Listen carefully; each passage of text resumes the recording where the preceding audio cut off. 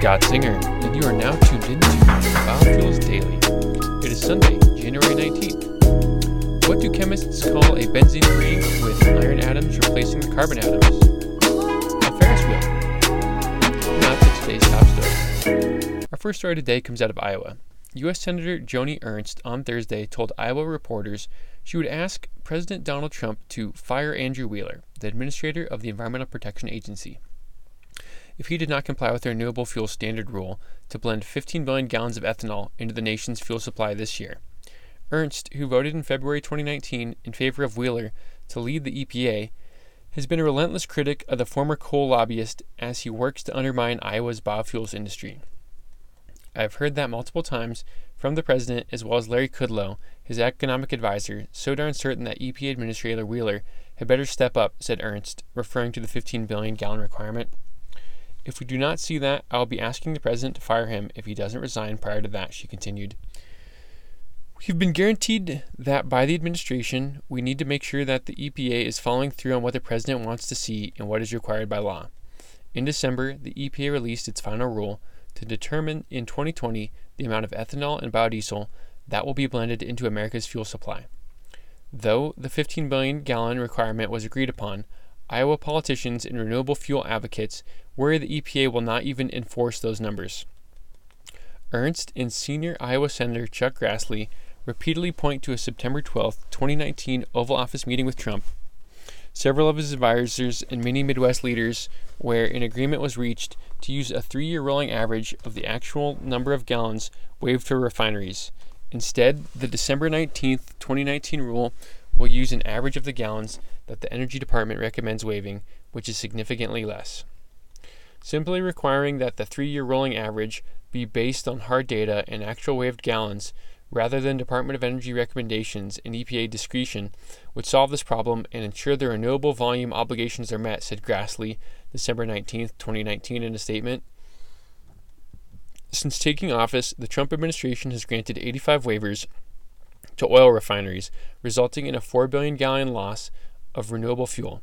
Small refinery exemptions allow oil refiners to sidestep RFS requirements by releasing them from their obligation to blend ethanol into their fuel supply. In 2019, at least 3 Iowa biodiesel plants shut down operations due to the significant downturn in the renewable fuels sector. When talking with the press Thursday, Ernst said she was in a meeting Tuesday morning with Kudlow, Trump's economic advisor, where he once again re-emphasized that absolutely with no uncertainty we will see 15 billion gallons of ethanol as the law requires. Our second story today comes out of Washington. Biofuels Digest reports that in Washington, poplar trees are widely used in commercial products, but like several other tree species, they emit gases to the atmosphere that worsen air pollution and alter climate. Now field trials in Oregon and Arizona show that poplar trees which emit trace elements of the gas isoprene can be genetically modified to leave air quality unharmed.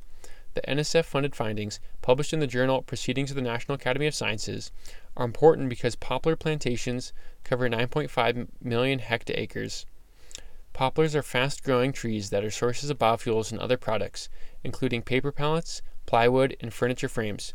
Poplars and other trees used in agroforestry, including palms and eucalyptus, produce isoprene in their leaves in response to climate stress such as high temperature and drought. The isoprene alleviates those stresses by signaling cellular processes to make protective molecules. However, isoprene is so volatile that millions of metric tons leak into the atmosphere each year. The emitted isoprene reacts with gases produced by tailpipe pollution to produce ozone, a respiratory irritant. The net effect of emitted isoprene is to worsen respiratory health and most likely warm the atmosphere.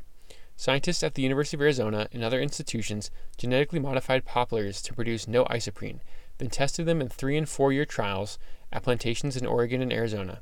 The researchers found that trees whose isoprene production was genetically suppressed suffered no ill effects in terms of photosynthesis or biomass production.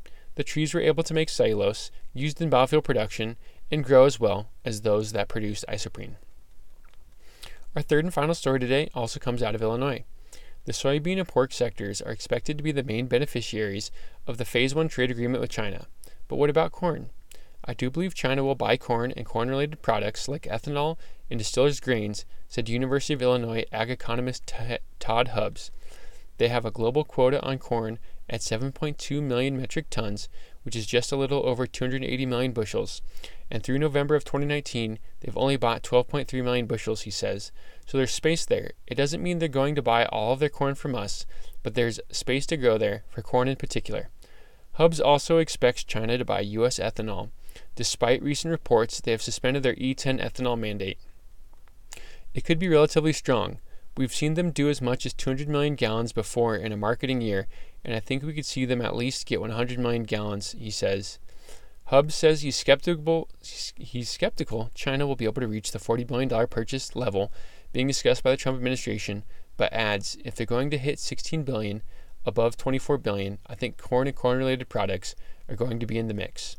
A signing ceremony for the Phase 1 agreement is set to take place Wednesday at the White House. It's still not clear when details of the agreement will be released. So, let me know what you thought about today's podcast and send me an email to biofuelsdaily@gmail.com.